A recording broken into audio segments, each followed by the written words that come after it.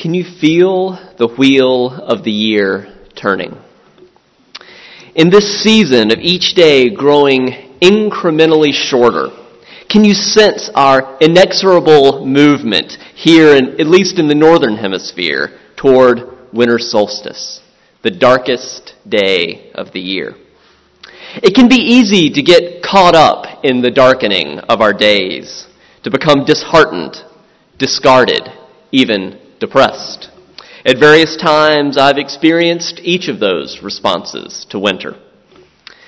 As a way of navigating seasonal shifts, I've become increasingly interested in and benefited from being attentive to the annual cycle of seasonal festivals known in paganism as the Wheel of the Year. The two most obvious turning points, of course, are the winter solstice and the summer solstice.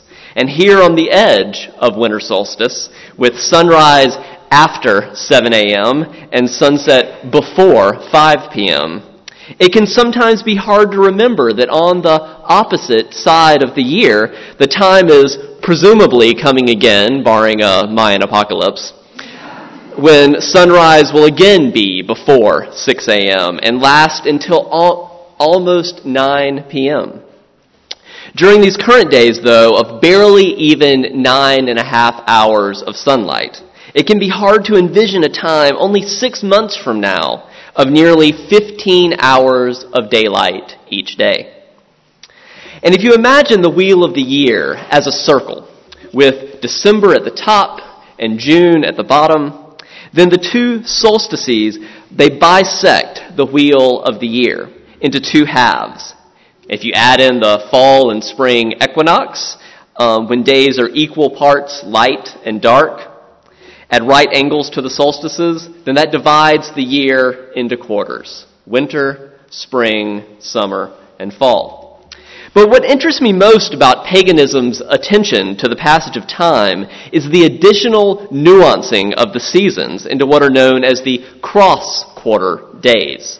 So that instead of only 4 seasons, you're invited to notice 8 equally divided turning points in the cycle of seasons.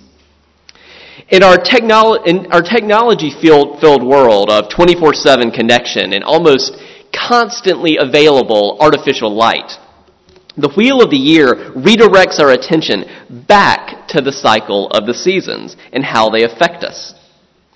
Now, at the same time, I should be clear that I'm grateful that no matter what the time of year, barring some sort of natural disaster, I can create light whenever I want it.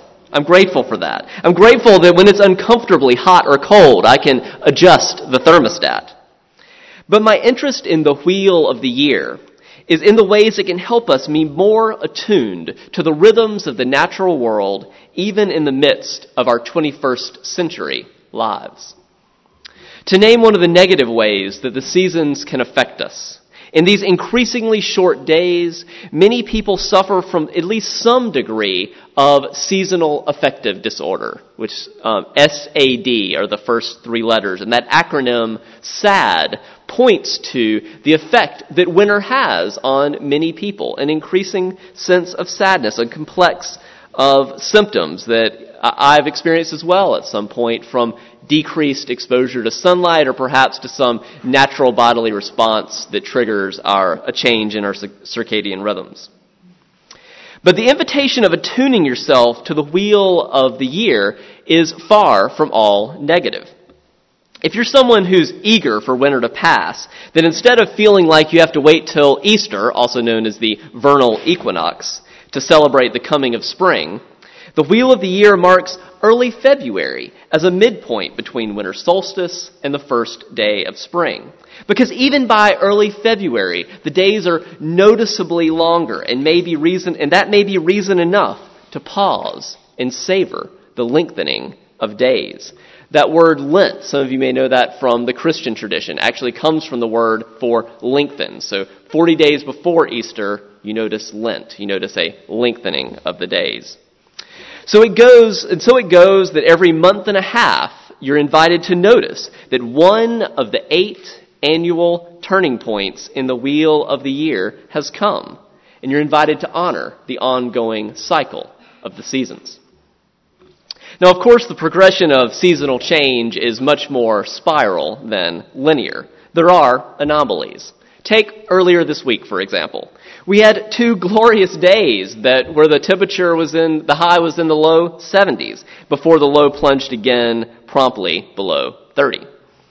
But I loved those 2 days. If I wake up and the temperature's above 60, I'm happy. And I'm one of those people who really rarely minds if it's hot and humid and above 100. I'm sort of peculiar that way.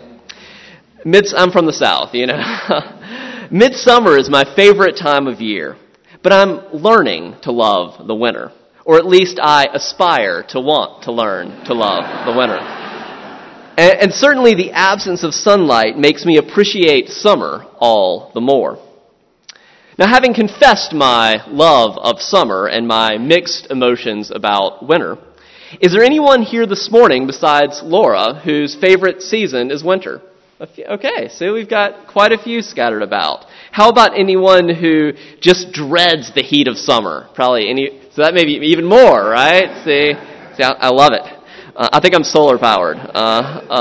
Is there anyone who is most drawn to the moderate times of year, like fall or spring? So, okay, even more of you. All right, some moderates in the audience. Perhaps some of you love all the seasons. Is there anybody that loves all the seasons? All right, you're better people than I am, but you're more evolved. But if you do have a favorite or least favorite season, as I invited you to consider, I want you to think on what is it that makes it your favorite season? What is it that you love? What is it about your least favorite season also that you dislike? And speaking for myself, I really do feel most fully alive in the summer. I have more energy, I naturally want to be outside more, and it's much easier for me to motivate myself to exercise. In contrast, the colder and darker it is, the easier it is for me to just put exercise on the back burner. I guess maybe if it snowed a lot here, I could get into skiing or something like that. But I recognize that there really are some people with opposite seasonal proclivities, those of you who love the winter. The larger point I'm working toward is that your favorite time of year really might be a clue, in a sense, to a related type of spiritual practice that you're most naturally inclined toward. In addition, your least favorite time of year could also be a clue to a type of spirituality that might be for you an area of most potential growth, because it's that area that you've been most disinclined to explore.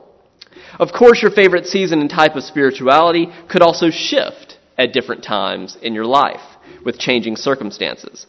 But for now, at least for this sermon, take a test drive of focusing on the current season of your life and what has been most true for you in recent years regarding your favorite and least favorite seasons. Now, to give you a little bit more specific examples of what I'm talking about, the following seasonal typology is adapted from the work of the theologian Matthew Fox. If spring is your favorite season, the most natural corresponding spiritual practices might be artistic, creative endeavors corresponding to the flowering and the beauty that happens in the world, or maybe just something related to beauty. If, like me, summer is your favorite season, you may be drawn to active, kinesthetic forms of spiritual practice, things even like play or games, particularly those in the sun-drenched outdoors. Those drawn to autumn may be particularly ripe candidates to focus on transformation, both individual and societal, corresponding to those changing leaves. Finally, those drawn to winter may find spiritual practices of darkness and silence, of letting go and saying no, to be particularly fruitful. Now, there's many more we could list, but those are some sample examples. And importantly, these guidelines are not fixed rules. And I don't want to make the connection too literal between the actual season in nature and your spiritual inclinations.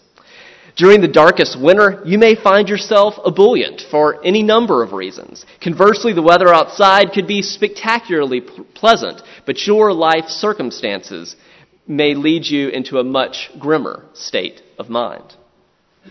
The more important invitation, then, is to consider two perspectives.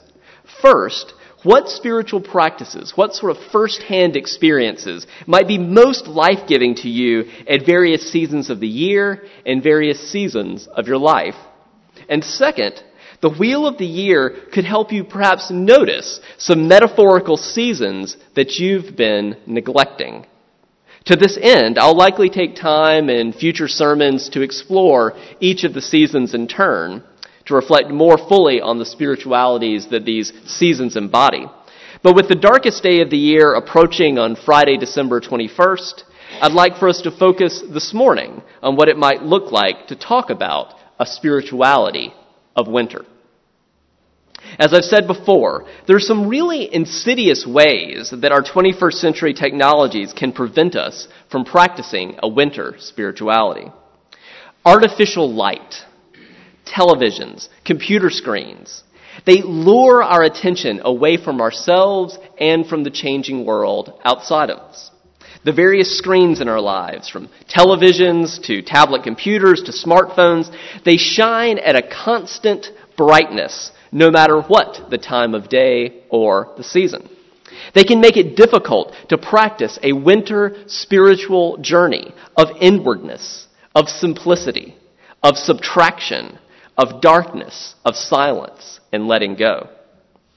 Now, importantly, my point is not that inwardness, simplicity, subtraction, darkness, silence, and letting go are the most superior spiritual practices. They can sometimes be presented that way, and I think that's really unfortunate, especially for those of us drawn to a spirituality of summer.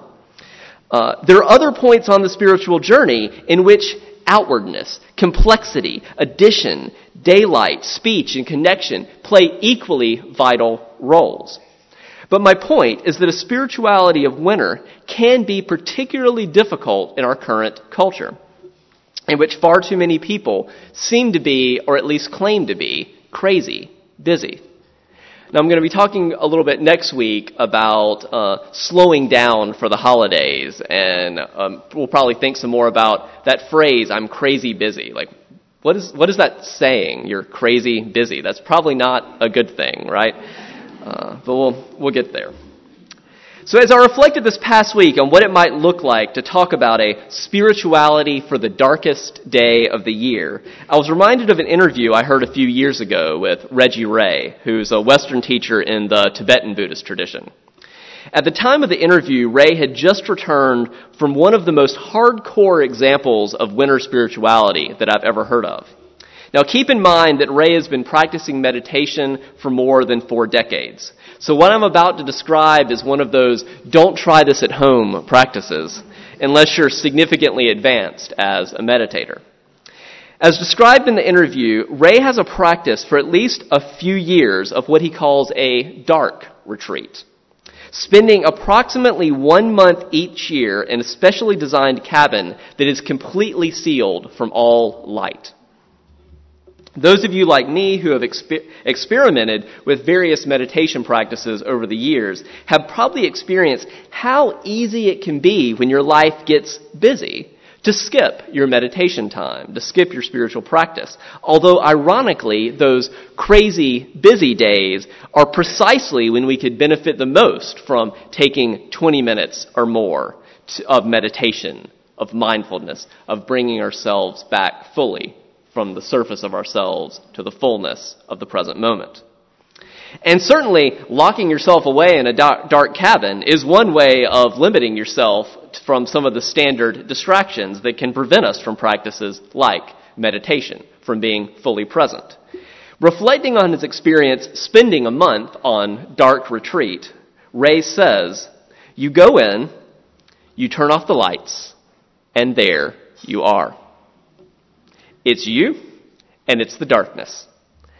And there's really, really nothing to do. If you decide that you want to anesthetize yourself by going on a walk, or it's not available. If you decide you want to pick up a book and read it, or turn on the TV, or do any of the millions of things that we do to distract ourselves from our own experience and our own life just as it is, it's not available. So the only practice in the darkness is simply to sit and open. Sit and open. Sit and open. To let go, and to let go of whatever self-protective device you happen to come up with.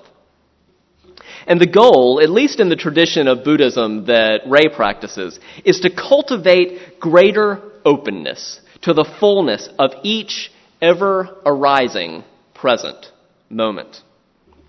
And in the pursuit of greater openness, there are fortunately less severe starting points than booking your next your next vacation in a dark cabin, completely sealed away from any light source.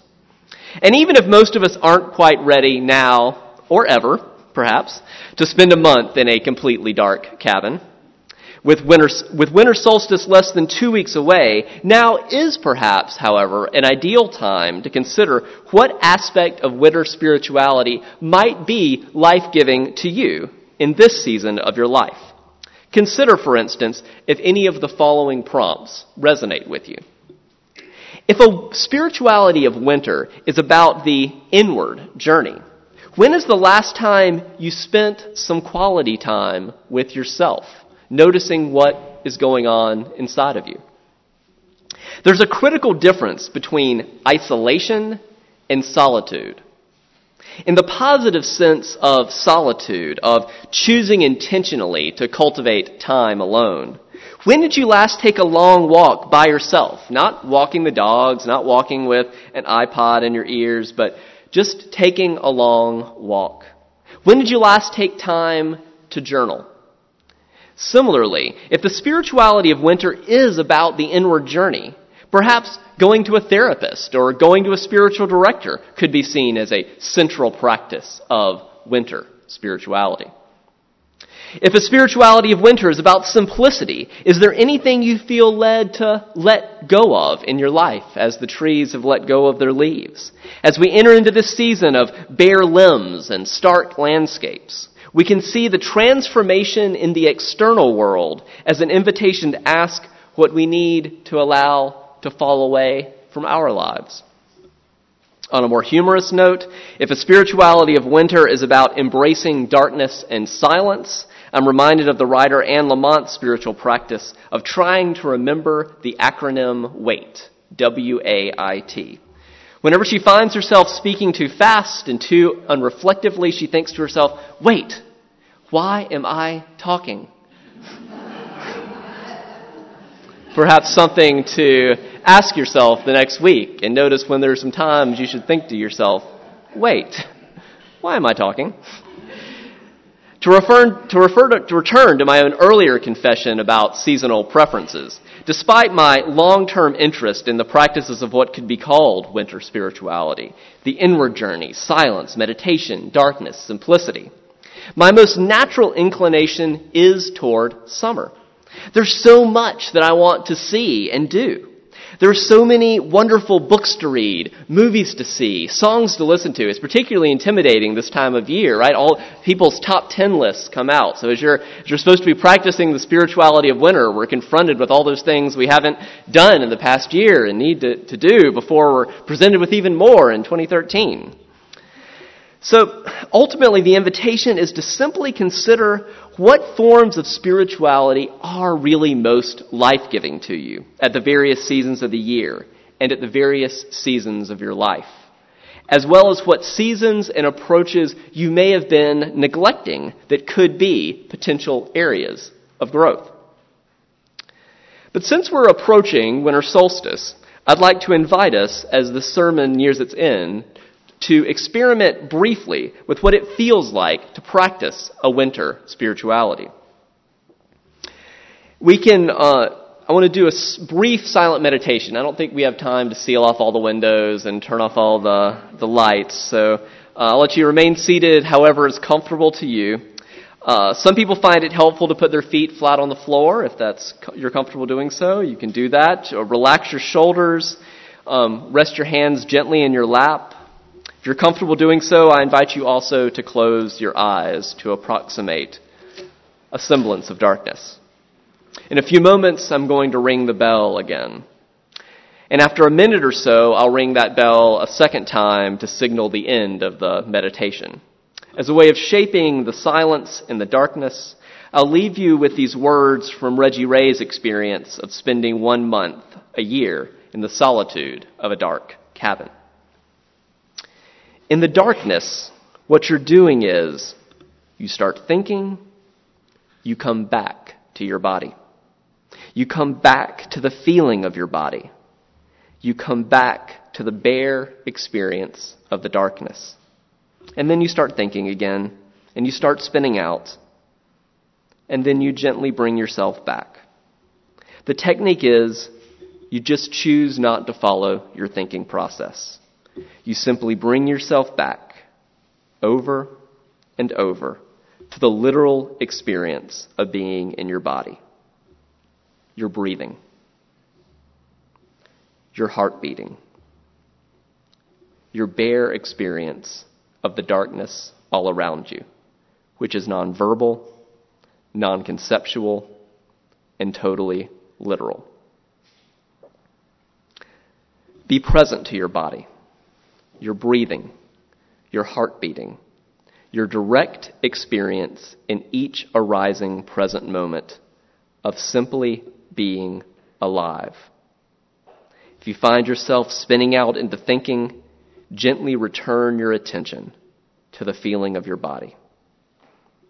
As we near the darkest day of the year, the invitation is to be present, without the distraction of light, to the aliveness of your body.